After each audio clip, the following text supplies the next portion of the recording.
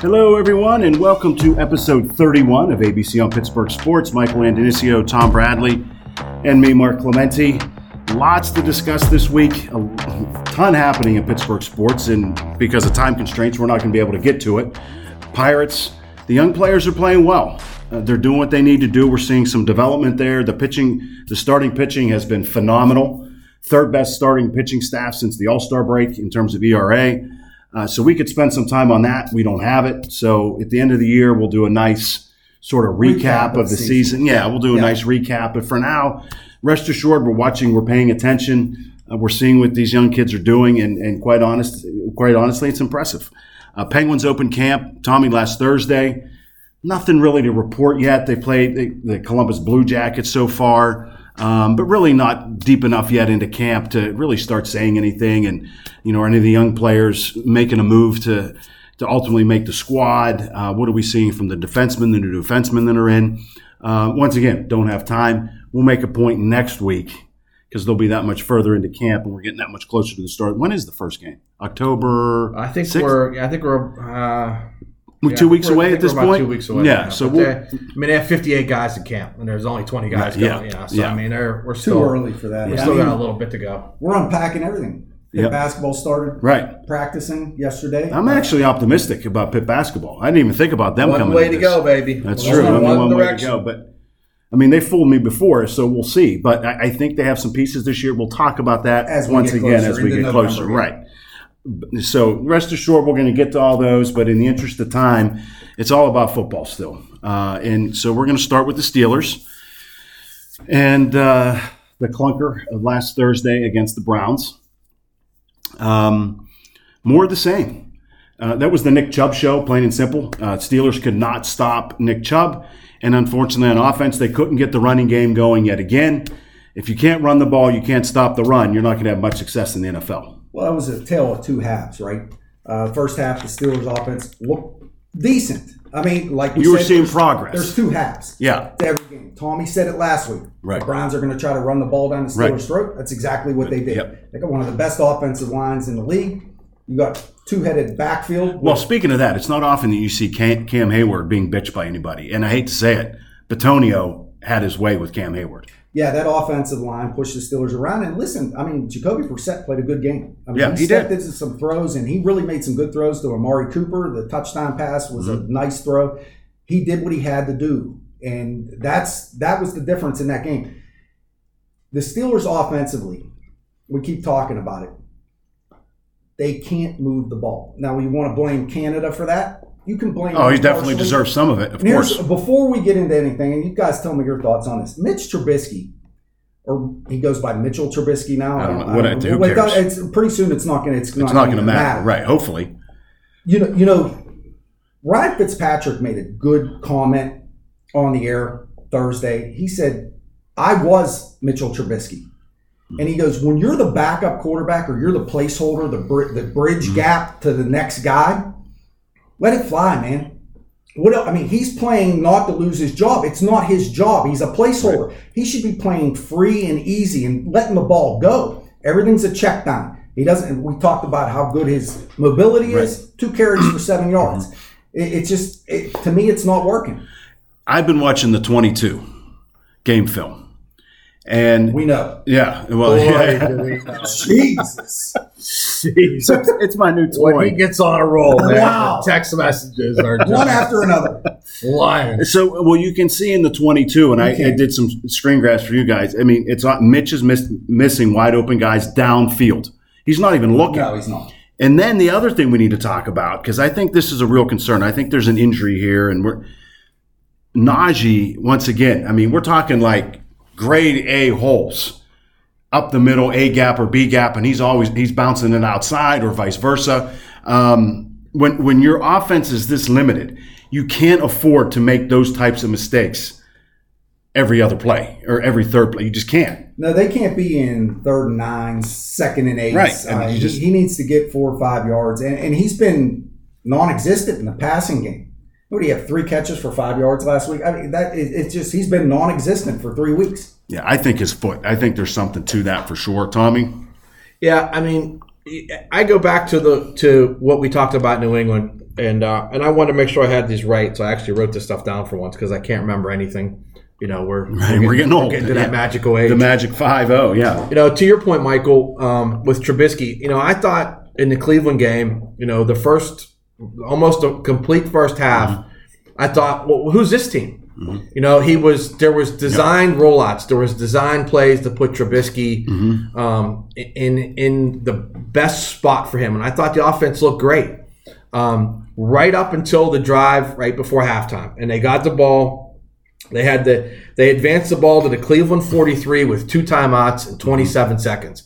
And then Trubisky made 3 awful throws. They were throwing off his back foot again, and he just didn't look right. And then, to me, he carried that right into the second half. And, we talked about it in New England. The drop Cam Sutton interception, then the fumble punt, then the touchdown, game over. The Steelers are like so many teams in the NFL, and I have watched more. Usually I'm going to watch it over the last few years. I just watch the Steelers, and that's enough. But I've watched more NFL this year than I have before. And, man, there are a lot of bad NFL teams. They're just not – this is what the NFL wants. It's a parity. Everybody – they want the NFL – they want all the teams to have a chance. They want all the teams in this big bubble. And, we're so focused on the Steelers this and the Steelers that. But, man, if you look at the rest of the AFC, there's a lot of very average teams. But my point is – average teams, when games are going to be this close, they're won or lost by 3 or 4 plays every game. The breaks went their way in Cincinnati. They did not go their way in New England. Cleveland, end of the first half, they're up 14-13. They've got a chance to put points on the board with the ball before halftime. Trubisky just chucks those away, and they go to halftime with nothing. Then they come out in the second half. They get the ball. They got a nice drive going. They're 2nd and 14 at the 50. They hit a nice 35-yard screen to Jaylen Warren. He goes all the way down to the 15-yard line, and it's called back by Chukwuemeka for being downfield, which I don't know. If you were going to call anything on that play, I thought it was going to be unsportsmanlike. There has to be some kind of mandate from the NFL because I've seen offensive linemen called downfield a whole bunch so far this year. I think it's a point of emphasis this year where you haven't seen it as much in the past. You're seeing them 3 and 4 yards down the field. Before they used to get away with that. Now they're not. Now they're not getting away with it. So instead of having the ball 1st and 10 at the 15, they wind up having it 2nd and 19, and then they wind up punting. And then from that point on, Cleveland gets the ball, 14 play, 70-yard drive, touchdown, which 8 of the 10 plays were runs. Then this is the problem with the Steelers. It was the problem in New England, and it was the problem here. So they get the ball to start the half. They get 10 plays. Then they give the ball to Cleveland. They go 14 plays. They're on the field for 7 minutes. This is when the offense has – it's almost like – I was thinking about this as an example for people that maybe are baseball people, maybe not football. If you've ever watched a pitcher when pitchers hit in baseball – when a pitcher would get on base or do something, the leadoff guy would come up and take a pitch or two. It was a written rule that, okay, I got to buy this guy some time. Well, that's what happens with the Steelers. When the defense is on there for 14 plays, 7 minutes, running the ball, getting pounded. When the offense gets the ball back, it's got to take up some time. It's got to give these guys a chance to recover. And we talk about not being able to stop the run. Well, who's on the defensive line? You have an older Cam Hayward. You have an older Tyson Alualu. You have coming off an injury in a 30-year-old Larry Ogunjobi. You have older guys. Who are playing their 2nd professional football game in 9 days. They need a chance to get off the field and catch their damn breath. It's the same thing that happened in the second half of New England. In that game, it was 90 degrees, and the defense was on the field constantly. It takes its toll. So in this game, 14 plays, 7 minutes, they have the ball. Offense comes out, 3 plays, 7 yards, punt it back, minute 27. Okay, defense comes back onto the field. 11 plays, 80 yards, 10 runs out of 11, 635.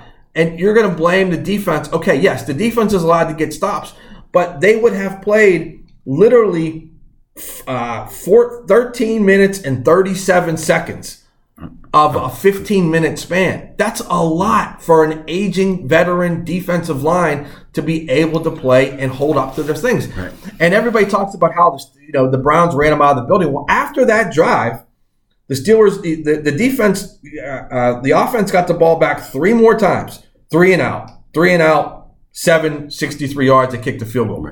The defense after those 2 drives, Cleveland 5 plays, 9 yards. Cleveland's 3 plays, minus 7 yards. Cleveland 3 plays, 9 yards. The defense rallied and gave the offense a chance. So I've heard a lot of people, including Tomlin today at his press conference, taking umbrage with the defense in these last 2 games. Yes, you're allowed to get a stop, but this is a 2-way game. Mm-hmm. You have got to give the defense a chance on a 90-degree day and then again to play 3-4 days later to be out there. There's a stat out there I saw today. The defense has played 57 more snaps than the offense through 3 games. Okay, and that's an average of how many defensive plays a game you're supposed. So basically, the defense has played 4 games in 15 days, and the offense has played 3. And that's what you're asking these guys, and that takes its toll. And I know we alluded to this already. There's plenty of blame to go around on the offensive side of the ball. Let me ask you both a question. So Tomlin came out today. Alualu's on the bench now. Monty Adams is going to be the starter at defensive tackle. Okay, he said Adams is playing better. What possible explanation could he have for not playing Kenny right now? And I don't want to be like these but if you look at it from a rational point of view, right? Kenny is 24 years old. 24. If you're saying he's not ready, then that's a shitty draft pick. There's no way around it. Then you wasted a draft pick. If you're saying he's ready, but you want to stick with Mitch, you're being stubborn, in my mind. And you're not going with the guy who will give your team the best chance to win. All 3 of us, I think, we all agree that Trubisky doesn't have it. Right? And Tommy, you've been pretty adamant. And Kenny, wherever he has it, right? He gets in the huddle. He just has that confidence and the poise and the comfortability. We're not seeing that from Mitch. Why isn't he making a move? I think we think Kenny has it. We know Mitchell Trubisky doesn't have it. We know that for a fact. He's in his 6th year. And that's the thing what I was saying earlier. Let it fly, man. Right. You have nothing to lose. I mean, it's not your job anyway. And he's playing almost scared, like he doesn't want to make a mistake. Listen, let the ball go. Let it go downfield. I don't know what the issue is with Kenny. We're not at practice. We don't know. You're right. It's a bad pick if they don't. If he's not ready as a 24-year-old, that's my point. And they said when they drafted him. They said when they drafted him, the guy is the most NFL-ready quarterback in this draft. Now, it was a weak class. But if you're saying we need a quarterback, we're drafting this guy, and he's still sitting on the bench, through 3, now it's going to be 4 weeks. I don't get it. I don't understand. And my whole argument is, too, if you would have started him from the beginning of the year, you'd have the same record, in my mind. You would have beat Cincinnati. And you would have probably, maybe, who knows, but you would probably have the same record, or if not better. And he would have had 3 games of professional experience under his belt by this point. Nothing makes no sense. Nothing is a substitute for playing. You can practice all you want, watch all the film you want until you get in the game, get in the fire. There's no substitute for that. And that's the only way he's going to learn. To me, this team is a mediocre football team. This guy should be the quarterback going through this year, finishing the season, and having that experience under his belt going into next year. I mean, my opinion is, again, I'm not at practice. So if there's something that, offensively, I don't know, this offense looks like it's a 4th grade offense. So I don't know how complicated it could be. And you're not allowed to audible, so that takes that off of that takes it off the plate too. I think part of it is this, and this is what I think has something to do with this next stretch, is Tom Brady, after this week, Tom Brady, Tua, who's potentially the AFC leading MVP candidate, Jalen Hurts, who is the NFC and overall MVP, and Josh Allen. Those are the next 4 quarterbacks they play after this, and then you get to the bye. And to me, I think that there is a point in Tomlin. This is not me saying this. I'm trying to think of this from Tomlin's perspective. Is that the only way that we can win this game, to get through this stretch, is if the quarterback doesn't turn it over and the defense does what it's supposed to do. Not against those 4 quarterbacks. And if you have a rookie quarterback, he's prone to make more mistakes than potentially a 6-year veteran. Right. That's the only logical reason, and the fact that maybe Pickett is showing something in practice that we can't see. But I will say this: this is the first time Tomlin has been in a situation like this. Mm-hmm. He's been coaching forever. This is his first real chance to coach somebody that is a first-round quarterback pick. It's the first time he's had to make a decision on quarterbacks.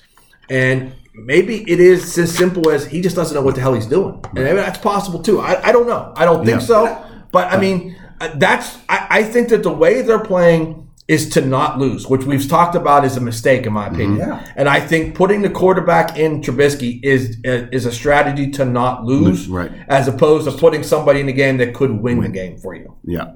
Well, I don't think there's a right or a wrong way to use rookie quarterbacks. We've seen it. Everybody's different, right? Listen, Eli Manning sat behind Kurt Warner for 9 games, and they benched Kurt Warner, and the Giants were 5-4.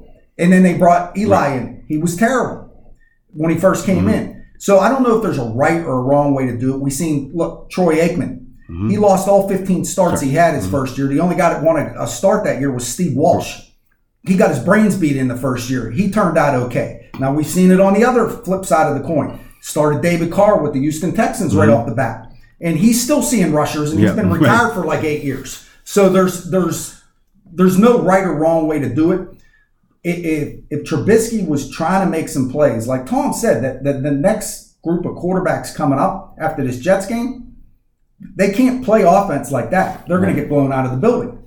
Well, speaking of the Jets game, let's turn our attention to that game and talk about what we think and give our prediction for the game. Well, I mean, going through their schedule and stuff and looking forward, I mean, the thing that I would remind Steeler fans out there, and if you're trying to be level-headed about this, which I know is tough, especially don't ever be in a text group with Mark while the Steeler game's going on, or Pitt for that. But he's more quiet. You're shockingly more quiet during Pitt, probably because you're shaking so bad you can't type. Pretty much. But, I mean, as a rational Steeler fan looking at this from the outside, I think after 3 games, I would have thought them to be 1-2. And after 5 games, I would expect them to be 2-3. Well, that 2's got to come this week. I mean, you got to win this game against the Jets, and then you're going to get trounced in Buffalo. I mean, you just are. I don't, unless TJ Watt's not eligible for that game. So you're going to take that loss. So, I mean, 2-3 after 5 games, that's where I would have had them beginning of the year, and I still have them winning 10 games because I think that this schedule lightens up dramatically in the second half. But this is a must-win game. The offense, I thought, played better for a half. Then they kind of went back into their shell. What I could see, and what I'm not predicting, but what I could see is I don't think Tomlin's a dummy. No. I mean, listen, I've said he's a great coach. He's a Hall of Fame coach. And this is a game, no matter what, 1-0 bullshit you want to try to tell me, we only do this one game at a time. Tomlin knows, and the Steelers know, they got to win this game. If the Steelers are down 17-3, 13-0 at halftime, I wouldn't be surprised if Pickett comes trotting out in the second half, because this is a game you got to win. So I'm predicting sort of that the Steelers are going to win this week. I think they're going to pull this out. But this is a game that is vital. And now Minka's in concussion protocol today. This defense can't lose another playmaker. No. Zach Wilson, to me, is a break over Joe Flacco, because Joe Flacco will just stand back there and do the 50-yard chuck and duck and get the pass interference plays and all that stuff. So I think Zach Wilson's a benefit to the Steelers. I think the Steelers are going to win this game, but nothing this season is going to be easy. Right. This is going to be a 24-21, something like that kind of game.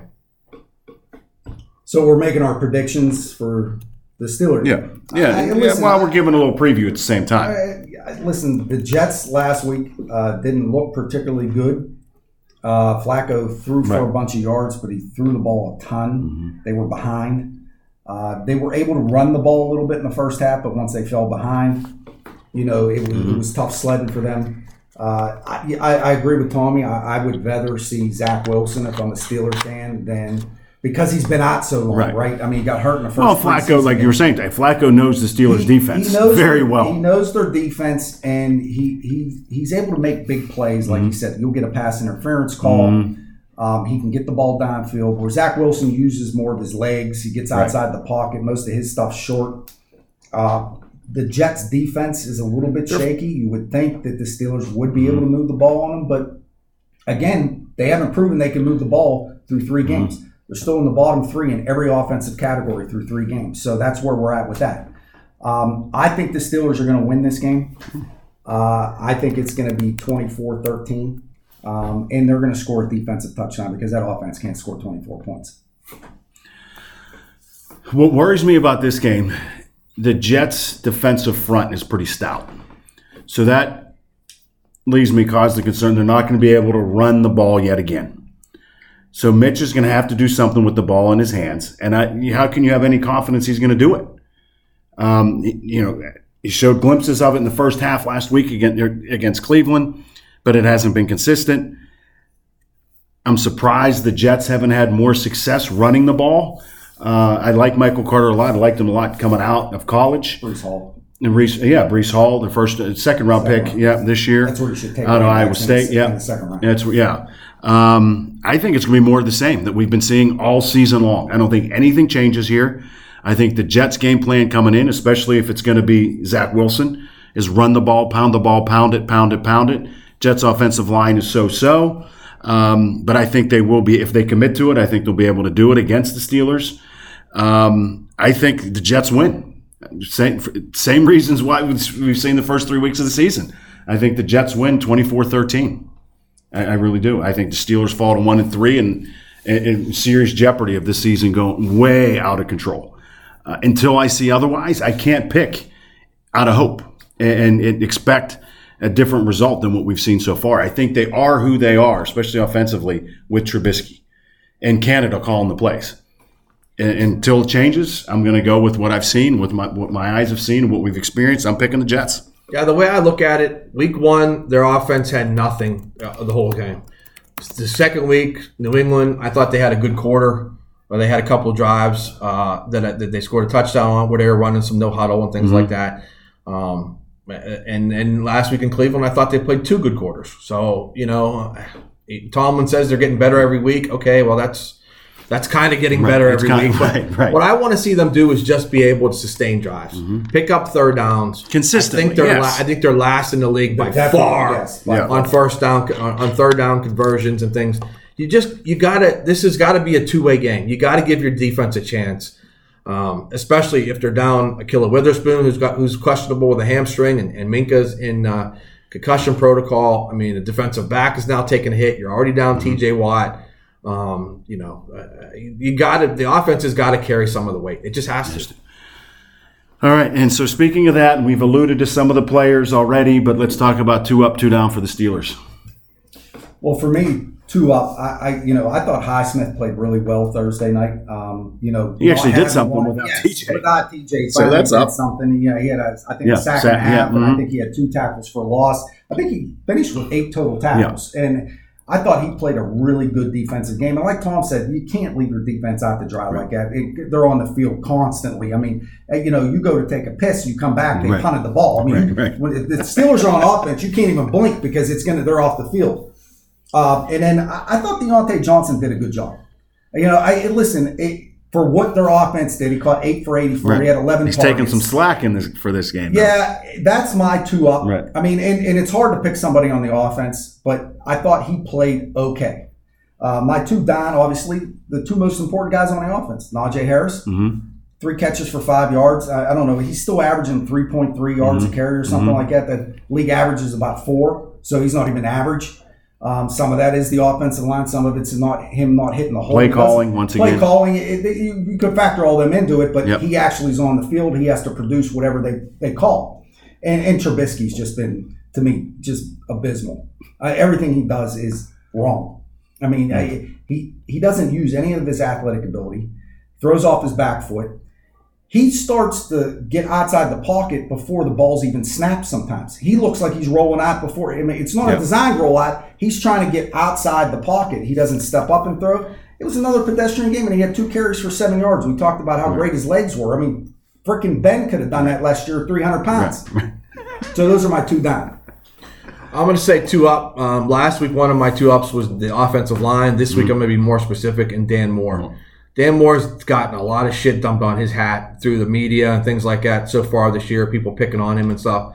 But he was lined up again for, I think, the 3rd time in his career against Myles Garrett. And he kept that guy, you didn't even know he was there for most of the game. And, there's something to be said for that. I mean, if you're the left tackle on this team, you're going to face Myles Garrett twice a year. Mm-hmm. And as Mason Rudolph will tell you, he'll beat you over the head, literally, with your own helmet. So, I know he had some help and, tight ends over there and all that kind of stuff. But, if you shut down Myles Garrett, to me, you deserve a little pat on the ass. And the other one is Jaylen Warren. Yep. We talk about Trubisky. We talk about Pickett coming in because we think he can give this team a spark. Jaylen Warren is a guy that every time he comes in, you seem to notice him. Yes, I know he fumbled. No, I don't think he should be the starting running back. Najee Harris is the starting running back on this team for a reason. I don't know if Najee's hurt, but if 100% against 100%, Najee's your starting running back. But I will say, some of the best running back combos in the league have always been lightning and thunder. You've always heard that. Well, man, I tell you what, Warren's got a little speed, but he's also got a little pop. Mm-hmm. And it's a shame that play, that 35-yard screen got called back last week because that could have been a real game changer. And if they go on to win that game, I think he's getting a little bit more praise than what he's getting. So I think he deserves a little pat on the behind as well. My two downs are two players, Cam Hayward and Minkah Fitzpatrick. This week, this defense is built around 3 stars. One's not there. The other two are the stars of this defense. They're the leaders. I love everything about both of them. But you cannot disappear because one of those guys is out. And I know Cam has got a tougher challenge without TJ on the other side. I know Minkah's playing a more center field. Last week, the guy wasn't throwing the ball around the field. But you guys aren't paid to make plays. And when a big play needs to be made, I know Minkah has stepped up. But when you're the guy, you got to be the guy every week. Mm-hmm. Deion Sanders was the guy. He talked like he was the guy. He got paid like he was the guy. And every week you noticed him. Well, as much as I didn't notice Myles Garrett, I looked at Minkah with about 2 minutes left in the game, and his uniform was clean. And that's bullshit. Mm-hmm. That's not what you do when you're the highest paid safety in the league. You got to come and play every single week. So for this particular week, as much as I like both of them and respect the hell out of what they do, they're down for me. Good call. Dan Moore was one of my up from watching the film, for sure. My other up once is Myles Jack. When you watch the game film on him, I mean, you want to talk about a sideline-to-sideline linebacker, a guy who understands the game, who is never in the wrong position. That's him. And like we said last week, he's covering for the guy next to him, too, half the time, who's just, abhorrent. He's terrible. So Myles Jack has to be that much better. So I'm going to say Moore and Jack are my 2 up for sure. My 2 down, you hit on one of them, is going to be Cam. And yes, listen, there's no finer gentleman in the league. And this is, Cam's week this week. Mike Tomlin had his shirt on. There's no finer gentleman, and everything he stands for is top notch. But yeah, he's quiet. I mean, and as I said earlier, when he was going up with Bitonio, there was no matchup there, and he has to do more. And it feels like I'm picking on him because it's been 2 weeks in a row with Cam. But like you said, if TJ's out, he has to step up. He has to play in the backfield. And he's not doing that enough. And so Cam is definitely one down. My other was one of your ups, Michael, was Deontay. That drop was huge in that game. And for somebody who, percentage-wise, everyone gets on him. Like last year, he drops the ball so much. But you look at the percentages, he really doesn't. But that was a huge drop in the game. And Tommy, when you're talking about when you're an average, mediocre team, all those plays are plays that are lost. And you just can't afford them. And that ball was right in his hands and he dropped it. And to me, that was inexcusable. So Deontay's the other down for me. Okay. All right. So some other great games this weekend. We're going to be glued to the TV. So last week, Tommy? Oh, so last week, yeah. So let's catch up. Tommy was 3-1 last week. Kudos, Tommy. Well done. Imagine that. If you're listening, that might be 3 wins on the year. Yeah. So you called it last week. I was way off. I was the exact opposite. I was 1-3. And Michael, you were 2-2, right sandwich That's in the middle. That's my best week, which is scary. Yeah, so let's see if we can do a little better this week. First game, we're going to talk about Miami and Cincinnati. Dolphins, of course, the story of the AFC, I think, this year with how well they've been playing. Thursday night, Cincinnati. I'll lead us off. I like Cincy in this game. I think Cincinnati's starting to find their footing. They're at home. I think they're going to get the best of Miami's they're not quite there yet. And Cincinnati, as far as I'm concerned, is still the class of the AFC until somebody says otherwise. And like I said, they're starting to get their footing, right? They didn't play any preseason games, none of their starters. Burrow, of course, we saw what they did against Steelers in week 1. They've gotten progressively better as the weeks have gone by. I'd like Cincy at home in this one.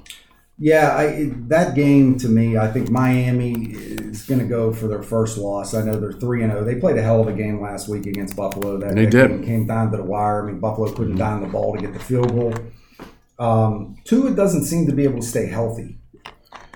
He's dinged up quite a bit. He came out of that game last week. I seen a lot of controversy there. Yeah, is he in concussion protocol? Is he not? Jalen Waddle is a little banged up this week. And the reason I know that, he's on my fantasy team. He was one of 6 players I had injured last week. We won't mention who won fantasy last week. We don't need to. I mean, you could have benched all your players and still beat me last week. Cincinnati kept Burrow upright last week. 2 sacks, which for them is really, really good. And I like the way Burrow last week adjusted to them taking Jamar Chase out of their offense. He went to Tyler Boyd. He went to T. Higgins. They weren't able to get their running game going, but I think at home on Thursday, I think Cincinnati wins this game. I think they win it 27-20. Okay. I'm not on the Cincinnati train. I watched them play a good amount of that game against the Jets, and I didn't think they looked good. I think the Jets gave that game away more than Cincinnati won it. But I am picking Cincinnati for this reason. That game against Buffalo on Sunday was just guys dropping, guys cramping. It was like 101 degrees on the field. Miami's defense, I mean, God love them. I mean, they were pressuring everyone, but they were on the field for 90 plays to Miami. I think had 39 or some ridiculous thing like that. Really skewed. Yeah. I am not a Tua fan. I agree with you, Michael. He looks like he's a little kid playing a big boy sport. He's constantly getting tossed around, and that arm of his, man, that's something with lefties. There we go. But I mean, it just doesn't seem like he's got enough on his ball when he throws. So I'm not a Tua fan. I think Miami's better. But after that ass whooping they took in Cincinnati, in that heat, coming back and playing 3 days later, there's no way they got anything left in the tank. So I think Cincinnati wins that game. Okay. Once again, we have Tampa Bay. They had the toughest schedule coming out of the gate. That's why they're on our slate here every week. This week, they're facing a pissed off Kansas City Chiefs team who blew it. I mean, I couldn't believe that one. I wasn't able to watch because we were busy here. But how the hell did they lose to Indianapolis? So I have a feel bad for Tampa. They're going to get a pissed off Chiefs team. But I still like Tampa in this. Until Tampa's defense, I think, can shut down Mahomes and really frustrate them. So I'm going to go with Tampa.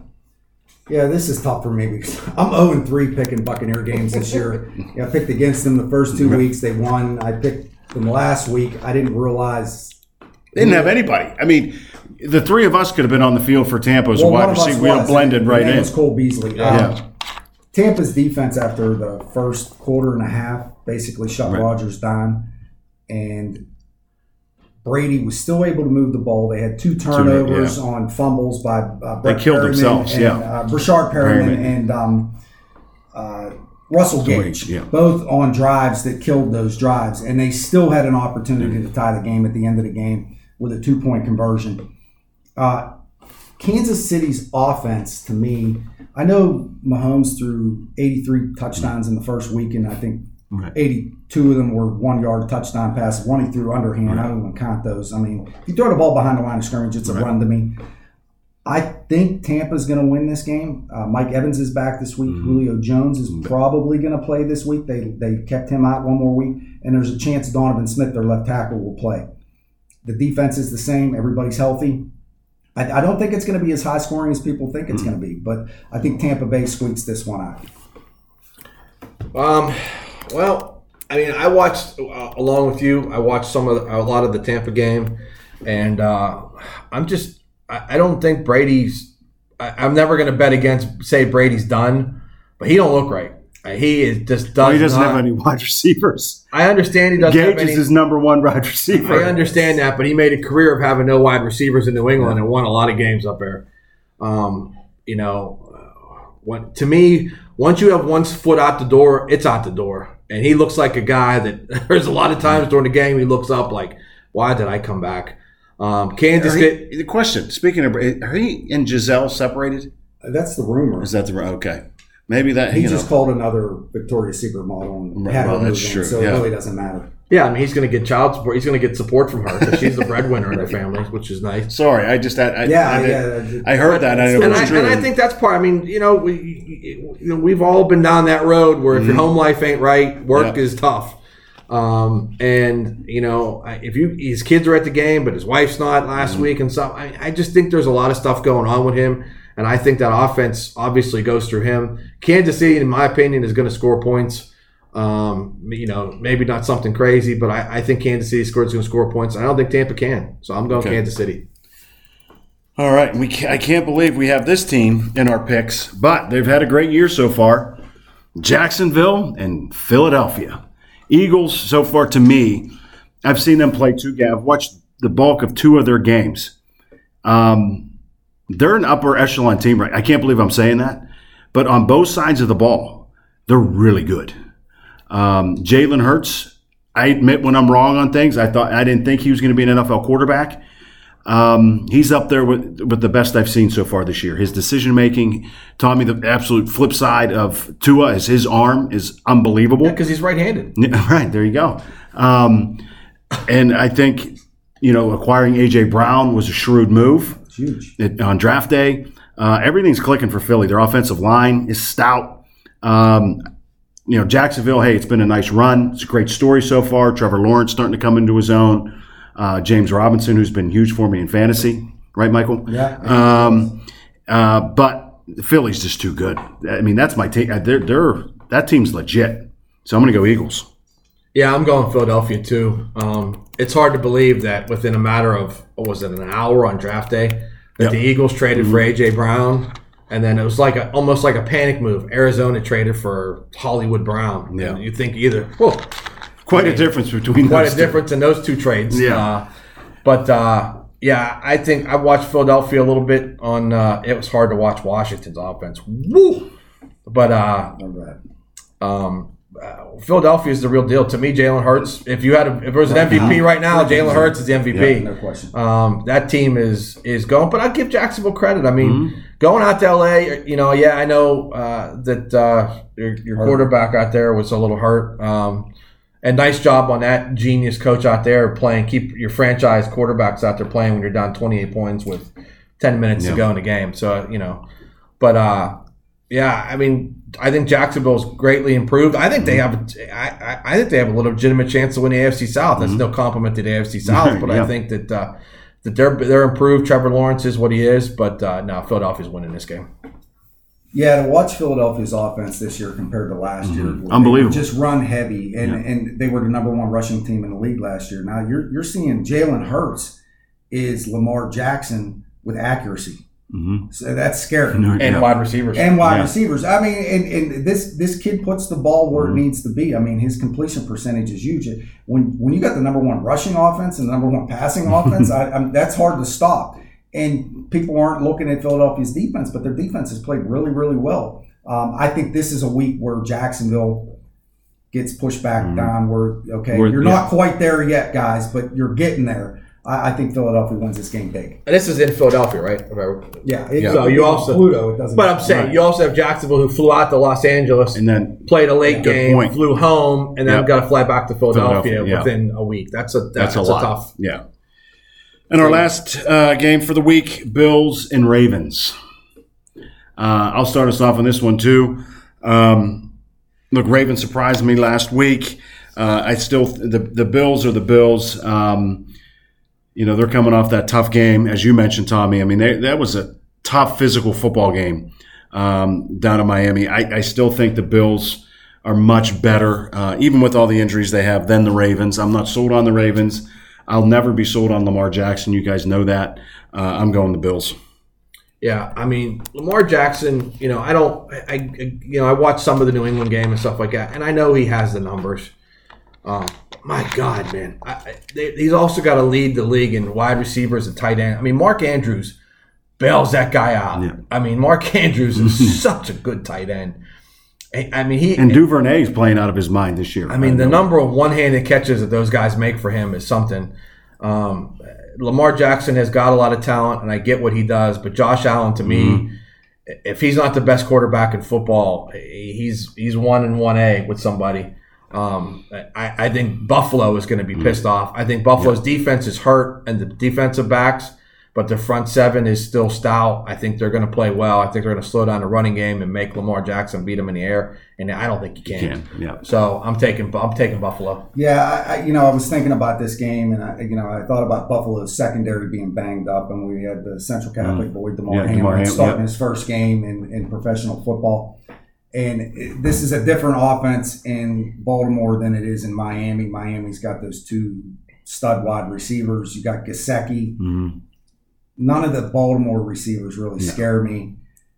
Josh Allen, like you said, if he's not the best quarterback in the league, he's 1A. I mean, you can make an argument for a couple guys, but he has got to be one of those guys. He played well enough to win last week. They didn't. I think they handled Baltimore pretty easily this week. All right, we'll see how we do on our picks this week. Hopefully some of us inch closer to 500. It's been pretty rough so far. I got an inch. I need yards. Right, yeah, true. All right, on to Pitt. So last week, Rhode Island, that was sort of their gimme game, their scrimmage game to relax, rest up the injured players as they head into ACC ball this Saturday night, 8 o'clock, which infuriates me, but against Georgia Tech. Listen, they did what they had to do against Rhode Island in some aspects of the game. I liked how the reserve defensive linemen stepped up, the Chris Maloney's, the younger kids. The kid from Central Valley, Sean Fitzsimmons, played his first college game, had a sack. Nakai Johnson from Baldwin, he played, had a sack. So for me, it was good to see that kind of stuff. That's what you want to see in games like that. Give an opportunity to these guys, your depth players, and get them some game action, and hopefully they perform, and they did. Certain things I didn't like, they didn't go down the field at all. Keaton was back. We didn't see balls thrown down the field. I think that was a perfect opportunity to build up some confidence for Keaton. They didn't do it. I don't know if it wasn't called. I don't know if Signetti didn't call the plays, and or if the plays were there and Keaton just didn't throw the ball down the field. But you would have liked to have seen a little more of that. Izzy exerted his dominance again. I mean, that's a mismatch. I mean, you have somebody who is going to be playing on Sundays going up against a lot of these kids who are going to be going on with their lives' work here shortly. So some good, some bad in that game. Ultimately, they won. They got out. They're sitting where a lot of people, Tom, to your point about the Steelers, I think a lot of people thought Pitt was going to be 3-1 at this point. Many people thought they would lose one of the backyard brawler Tennessee, and that's what happened. So now they're 3-1, and the real season begins, ACC ball. So, Tommy, what else did you think about that game? I saw a couple people online make a point, and I kind of agreed with it, that the reason you schedule layups to start the season is that it's the freshness of the season. Guys can get through that. Pitt players have already been, the backyard brawl, the primetime game against Tennessee. I mean, you had two high-profile games.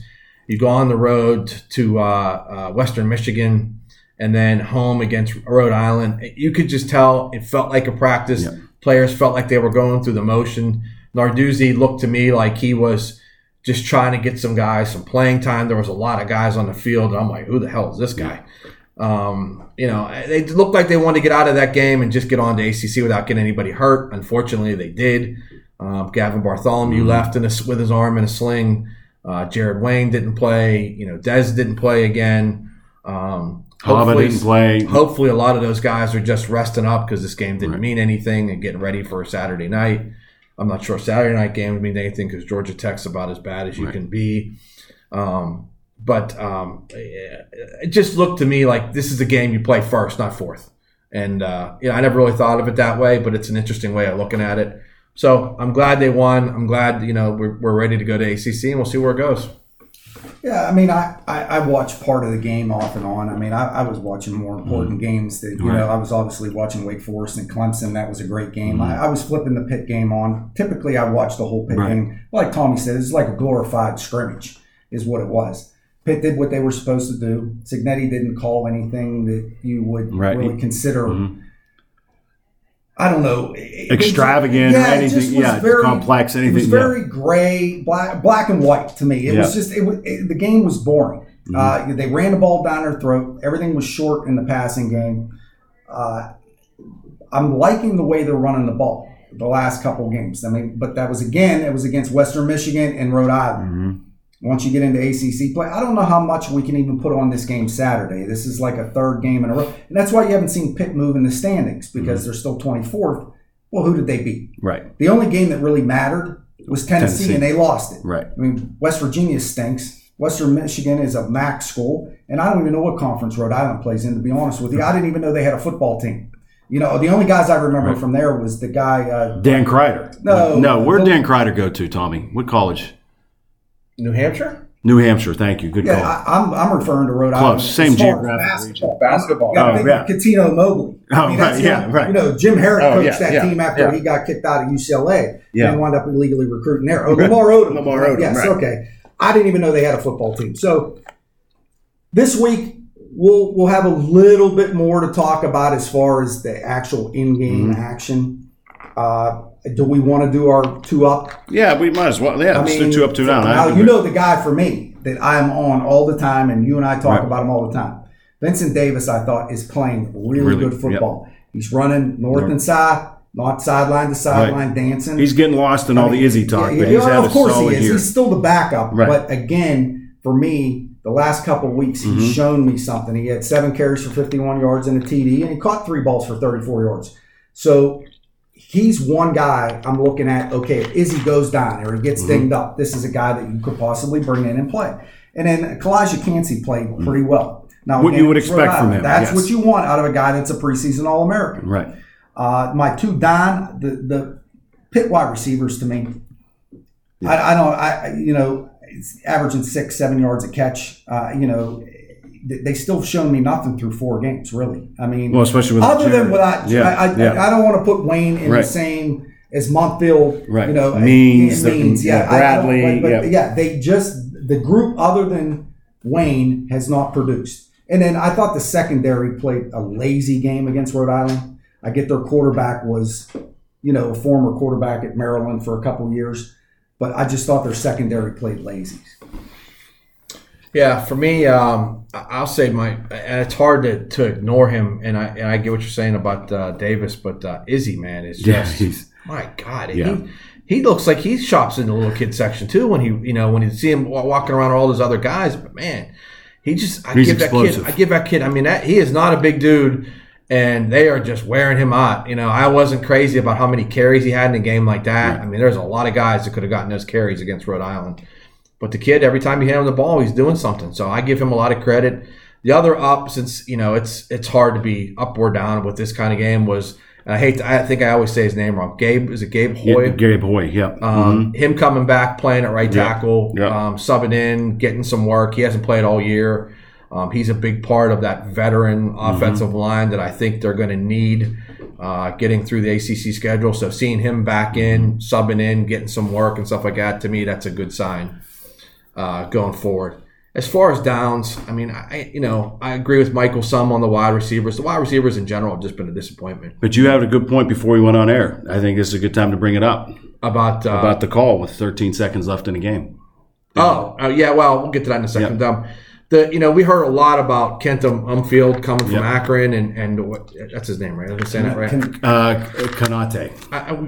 We all know what I mean. Yeah. We heard about his electricity in practice, and he was going to bring all this stuff in comparisons that we were going to forget Jordan Addison, man. And even in a game where there really wasn't a whole lot of throwing, I mean, everything was above means with Jared Wayne out of the game, and my cousin Brad, was it Jaden Bradley? Yeah. My cousin Jaden Bradley out there catching balls. I mean, again, you didn't see him very much at all. And the other thing was the onside kick with 13 seconds. I mean, I don't know what the hell was going on. Narduzzi said after the game, and he called it. I believe it. But the coaches were screaming at the kicker for doing it. I don't know what the hell was going on. But either way, that's a bad look for Coach Narduzzi's the head coach. That's a bad look when you're up 4 touchdowns or whatever it was with no time against a school that's overmatched and you onside kick. I just, again, we talked about some of my frustrations with him, and that's another one. To me, that's just petty. Right. Either way. All right, my 2 up. Ever since Jake Cradle moved to center, that's when the running game really started to click. Center's Jake's home. I think he's an NFL caliber center. We're seeing it. He's the anchor of that offensive line. The offensive line has really started to gel with Jake at center. No offense to Owen, but I think there's a difference between those two. And Jake has definitely helped in terms of disguise, calling the defense out and what's happening, and putting the offensive line in the right position. So that the running game can really click, and you're seeing that. And oftentimes, what gaps are open? The A gaps on both A1, A2. They're open. And Pitt, if they're running a 31, they're running a 32. That's going to be open because of Jake in the middle. He's just demolishing whoever they line up against them. So definitely huge up to Jake and what he's doing at center. My other up, I mentioned at the outset, Sean Fitzsimmons, the freshman from Central Valley. Sees his first Division I. And listen, there was a ton of talk about him. Kid's a beast. He dominated in high school here last year, and they expect big things from him. He came in, and you saw a sack. So I think the future looks bright on the defensive line, and it's going to continue, because we're going to lose Dez, we're going to lose Haba and these guys, and John Morgan. But there's these younger guys coming up behind him. And John Morgan's another one. We haven't really talked a lot about him, but he's helped to stabilize that defensive line without Dez, without Haba. He's still making plays. He's sealing the edge. He's doing what he needs to do. So shout out to Trap Walker and what he's doing at defensive end. My 2 downs, once play calling, Signetti. I'm not saying you have to go nuts against Rhode Island, but as I said, this was an opportunity for the passing game to gain some confidence. Tommy, to your point, for Mumfield, hopefully to gain some confidence.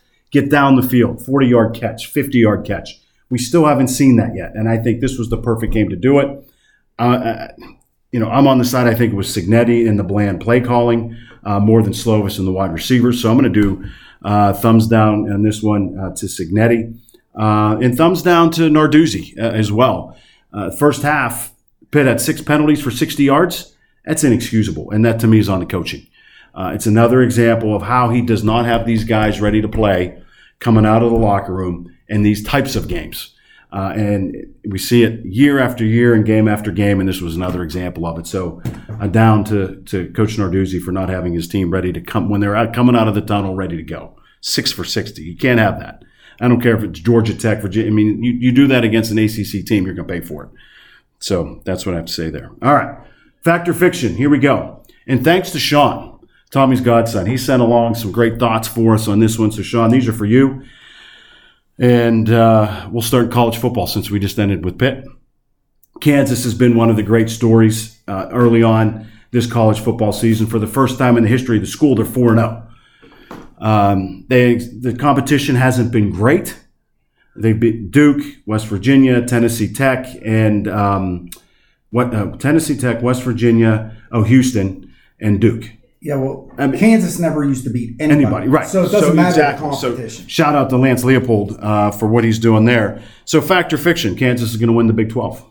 That's fiction. It's a nice story. It really is. It's a great story. Because it was funny watching the highlights of that game last week. You had Kansas playing Duke. Mm-hmm. It wasn't Bill Self and Mike Krzyzewski coaching. It was the football teams playing. Right. Yeah.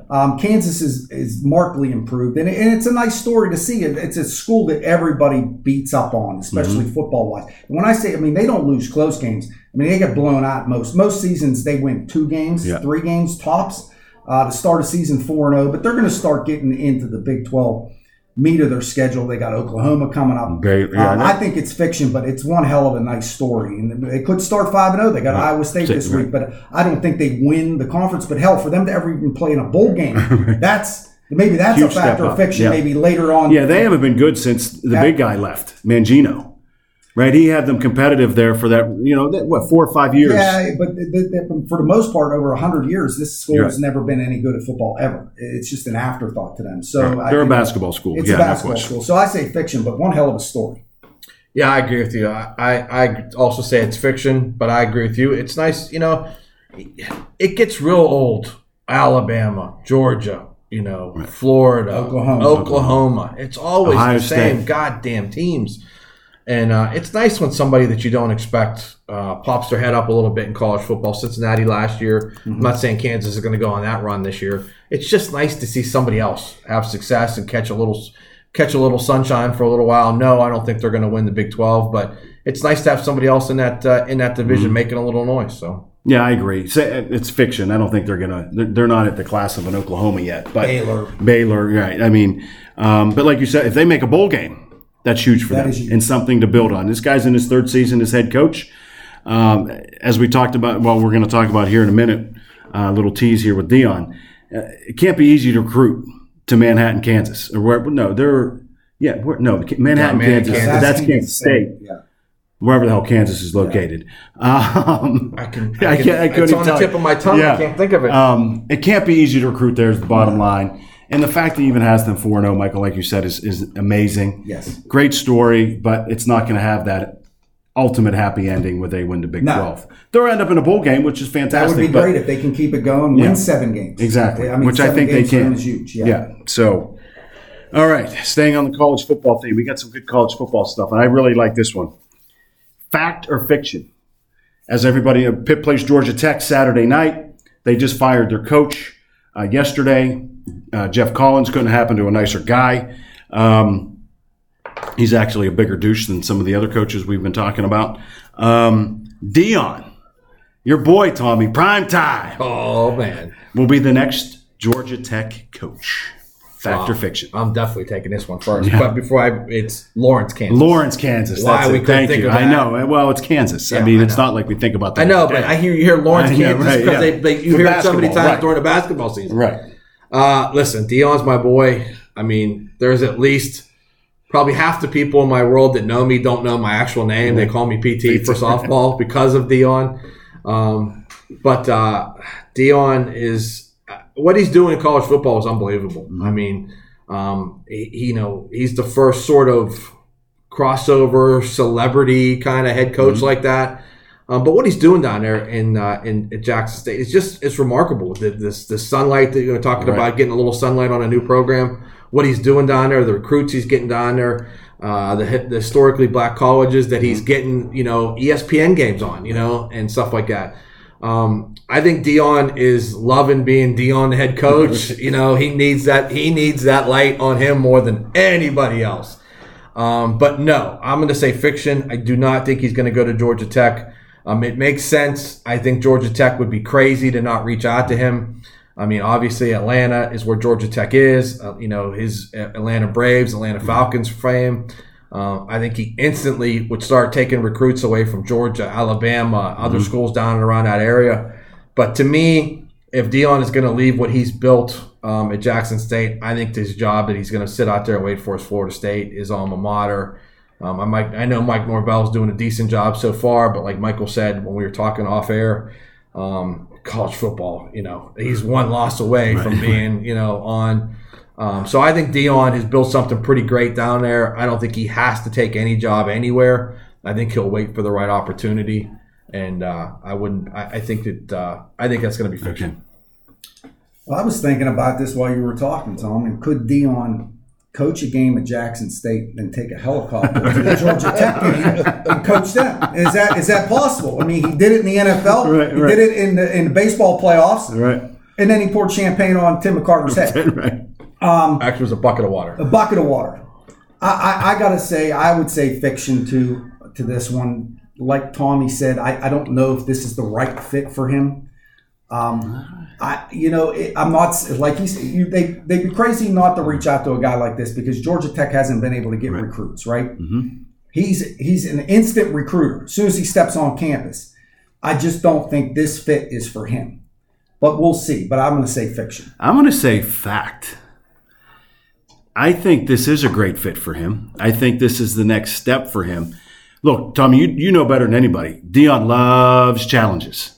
He loved to line up against the best wide receivers in football.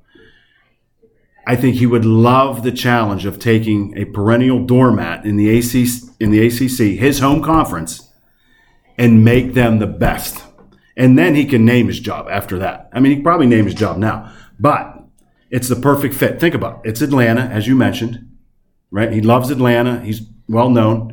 He's going to be able to recruit any kid he wants to Georgia Tech. Anybody. Any 5-star. And that Atlanta area is a hotbed. But he'll be able to pick and choose. I mean, it's going to be an embarrassment of riches for him there. He instantly, if he becomes the head coach, if they name him head coach tomorrow, but next year, I think Georgia Tech becomes a favorite to win the ACC because of the recruits he'll bring in the offseason. And the transfers. Let's not forget about that. The world we live in, the transfers. And I think he takes Georgia Tech to the top, and then he can go Florida State, then he can, wherever he wants at that point. But then he checks off Jackson State and everything he's done there, which has been remarkable. Then he says, okay, ACC champion at Georgia Tech. Let's face Georgia Tech. And then what's next for him? So I think I've heard that Georgia Tech is definitely going to contact him. If they can agree to terms and for exactly what he wants, which I would give him whatever he wants, I think it'll happen. Here's my rebuttal to that, Mark. And if you think about Division I I'd love to coaches, see it. right? Yeah. And you see NFL coaches. Mm-hmm. How many Hall of Fame players are coaches? That's the difference. These guys don't have the patience because they could do things that most of these kids can't do. Right. And I don't know if he has the patience to build something. Now, like you said, the college landscape we live in now, you can instantaneously. Yes. He'll get whoever he wants. I just don't think his son could come with them. That recruit they got this year, the number one recruit in the country, he'll come. I mean, it's going to be great. Like players don't typically take on those kind of challenges. And I didn't say this in my when I said fiction, but I will quote Deion from his draft day, much like when Green Bay said that they were going to draft him. I think if Georgia Tech calls, he will tell them, I'm going to ask for so much money, you're going to have to put me on layaway. Which is still maybe that, or when the Giants called, they wanted him to come in, he goes, when do you pick? And the Giants said 10th. He goes, I'll be gone by then. I ain't going to see you. But let me throw this out there. I was just thinking about this while you were talking. Is the job that would interest him the most when his boy Nick Saban retires in a couple years? Could he come in and take over the job at Alabama? Much to what we were talking about again off air. Head coaches in football, are they really head coaches or are they just kind of CEOs? Yeah, I mean, look at the who's who of offensive and defensive coordinators that Alabama's had over the years. You already take over the number one program. He can recruit better than anybody in the country. Maybe that's the job that Deion winds up taking over because Nick Saban ain't getting no interesting younger. to think about. I'd love to see him at Georgia Tech though. As an ACC guy, I'd love to see him in the ACC. No question, it'd be fun to watch. Yeah, no question. All right, switching gears to hockey. As I mentioned at the top of the show, we're going to get to hockey as we get closer to the season. But for now, fact or fiction, we saw a fight in the Penguins Blue Jackets preseason game. Dude was knocked silly. Fact or fiction, hockey should ban fighting. Tommy? Well, ironically enough, that was the kids' game. Yeah. Kids Michael, got a you treat probably there. don't know this, but the Penguins have one preseason game every year where they invite kids and they give them for free. So the arena is literally full of 17,000, probably 14,000 kids. Right, yeah. And the dude got knocked out. But I mean, I would say fiction only because they've already pretty much eliminated it. As much as I loved, back in the day where every team had a knucklehead and they would come out in the first couple minutes and fight and everybody would go crazy. And when you're watching it live, it gets your blood rushing. It's just your human nature. But most of that stuff's gone. The fighting that does happen is I think the Penguins, if I'm not mistaken, had like 12 or 13 fighting majors in 82 games last year. So most teams don't have that sort of knucklehead on their team anymore. If it's a fight happens, it's usually in a response to something.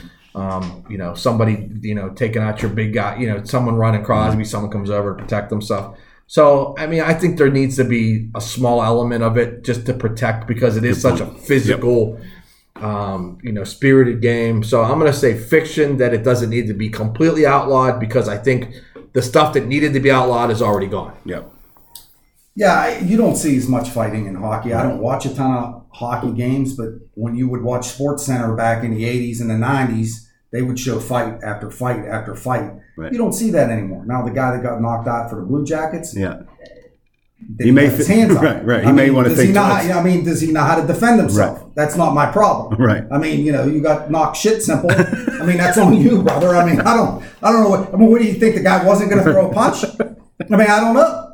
No, I think it's fiction. They've done they with all sports. We've seen a lot of the stuff we grew up with is gone. The NFL's changed the rules of hitting. Basketball. I mean, if you look at the 80s basketball, I mean, you've seen guys getting clothesline in midair. You've seen punches thrown all the time. I mean, if a guy just gets in a guy's face now, he gets a double technical and gets thrown out. So hockey's done a pretty good job of eliminating most of the major stuff. No, I think I agree with both of you. I think we're seeing fights down, and I think that's a result of the number of cheap shots in hockey. They're legislating away the cheap shots, and I think that's where they need to focus. Don't worry about fighting. If you take away the cheap shots, like you said, Tommy, most of the fights come after the cheap shots. Right? And then you come to your player's defense. If you continue to do what you can to legislate away the cheap shots, the fighting will go along with it. So I don't think you have to specifically focus on the fighting. Worry about the cheap shots that still drive me crazy in hockey. The shots from behind. What's his name that we saw the past playoff season for the Rangers? Jacob Trouba, thank you, who took out Crosby. And then he was every series he was taking somebody out. That's the kind of shit that needs to go away in hockey, and that's what they need to focus on. Don't worry about fighting. All right. Another show in the books. Wow. Any closing thoughts before we sign off? All right. I've been stewing on this shit for a week. I don't even have a teaser on what this may be. Listen, all right, here we go. I don't know about you guys. I have nothing against Aaron Judge. Really good baseball player. I should have known. I should have known. Yeah. He's having a great year, right? Phenomenal year. It's a great year. Best year we've seen in a long time. That's true. Offensively, because the offense is down. They're trying to make it sound like he's having one of the all-time best seasons ever. Okay? Buster Olney said it's the greatest season ever for a hitter. Well, I wouldn't go that far. It's a top 10. It's probably a top 10. Yeah. And Bonds has the first 5. I was going to say, if you take out somebody who I know, he's going to say. Every time, it doesn't matter what channel I'm watching, I got to watch this asshole back. Yeah. It's only number 61 he's trying to hit. Right. He's trying to break Maris's record, which is great. Okay? And everybody, what was the greatest season? Everybody wants to talk about Bonds' 2001 season with the 73 home runs, right? Bond, the best year in baseball ever for a hitter was Bonds' 2004 season. He had 45 homers, only drove in 101 runs. He had 232 walks. 75 of them were intentional. He hit 362. You know what his on-base percentage was? 609. 609. That was his on-base percentage. That's the greatest season in baseball history offensively. So Aaron Judge, great year. Right. You're not even in Bonds' top 4. Right. But, I mean, you're somewhere in the top 10, but every time I'm watching something, I got to watch you hit. Right, yeah. So let's I like it. Let's temper that on Aaron Judge, please. Michael's coming with it this week. And also, to your point, what's the next thing you hear? Well, Aaron Judge is doing it clean. Bonds is he? this. Yeah. How do you know? Yeah. Right. Because I don't see many people walking around that look like Aaron Judge, and there sure shit ain't many of them in baseball that look like him. I'm absolutely. We at the ABC Sports program are not saying anything negative. I'm just saying. I mean, we don't know. We don't know. So quit saying you know that he's doing it a certain way, because we don't know. I don't really have anything sports related, but I don't know. I don't know if anybody's been paying attention to this, but we just took anywhere from a Pepsi machine to a Coke truck and shot it 7 million miles across the earth, across the galaxy, and hit a moving asteroid. Yeah. Where did that start? Is it as simple as we were somebody that's a rocket science was sitting at home on a Saturday night? They just ordered a pizza in. They're sitting down with Mrs. Rocket Scientist on the couch, and a bald-headed guy named Bruce Willis came on TV, and he saved the world in Armageddon in the movie because we shot something at an asteroid and knocked it away. And the guy goes, I think I could do that. I think we could do that for real. I mean, I couldn't fold up a piece of paper right now and throw it out that door without hitting the side of it. But we took a Coke machine and shot it 7 million miles across the galaxy to knock an asteroid off. That's unbelievable. That's unbelievable. I don't think impressive. I don't think that gets enough play. I mean, I know it all depends on if Justin Herbert is healthy this week and what's happening with Ming. I know that's what really matters in this town. But that's pretty goddamn impressive. Tommy got so excited he sounded like Tim Kirchin. Yeah, that's pretty goddamn impressive that we did that. And we bring it to you all on ABC. I just think maybe that should get a little bit more science. love. And, the best part is that people were complaining this morning was there was no video of the explosion. So did it really happen? Like with Aaron Judge? Yeah. Is he really clean? The guy who was watching the Armageddon movie didn't think that, hey, we need to put a trail cam behind this. So when the first one explodes, we've got another camera so we can prove to Joe in West Virginia in a trailer that has 2 wheels on it that, hey, that really happened. No, it's not a farce. So, whatever. I just thought that was pretty goddamn neat that we did that this week. And, Okay. Hey, we got to give a shout out to our boy before we head off air. Where are we heading this weekend? Oh, yes. Come on. That's how we're going to sign 3 off. of us and my son Austin are heading to Akron to watch Akron's home opener. Well, not their home opener, their conference opener against Bowling Green. Joe's team is a work in progress, as he's put it. Mm-hmm. And last week they were competitive against Liberty. Yeah. Liberty. 21-12. So we're hoping we can bring them a little luck this week, and then they can pull out a conference win, which they haven't had in 3 years. Right. So we're excited for that. Good luck to Joe and the rest of the Akron Zips. And with that, we're going to sign off for this week. Thanks, everybody, for listening. By the way, before we sign off, we still have the helmet giveaway. And a huge shout-out this week. We had a couple people actually follow the instructions on what we're asking for. It's not very complicated, so listen up. We have Yinzerific. Thank you, Yinzerific, for following us. We hope you enjoyed the show. So huge shout-out to Yinzerific and to also Pittsburgh Sports Trivia. Yes. Appreciate you both. Thank you for listening again. We're going to do one more week for everybody else. It's very simple. Follow our page on Twitter, ABC on Pittsburgh Sports, ABC Pittsburgh Sports. It's out there. Just search it. You can find it. Like the page. Follow us. Comment on what one thing you liked or didn't like about this week's show. And then copy in somebody else who you think will like the show. It's that simple. Follow us. Comment.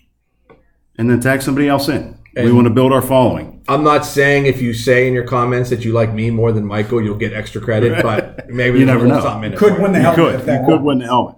So one more week. That's it. This is your last chance. We're going to post it as such. Last chance to win it.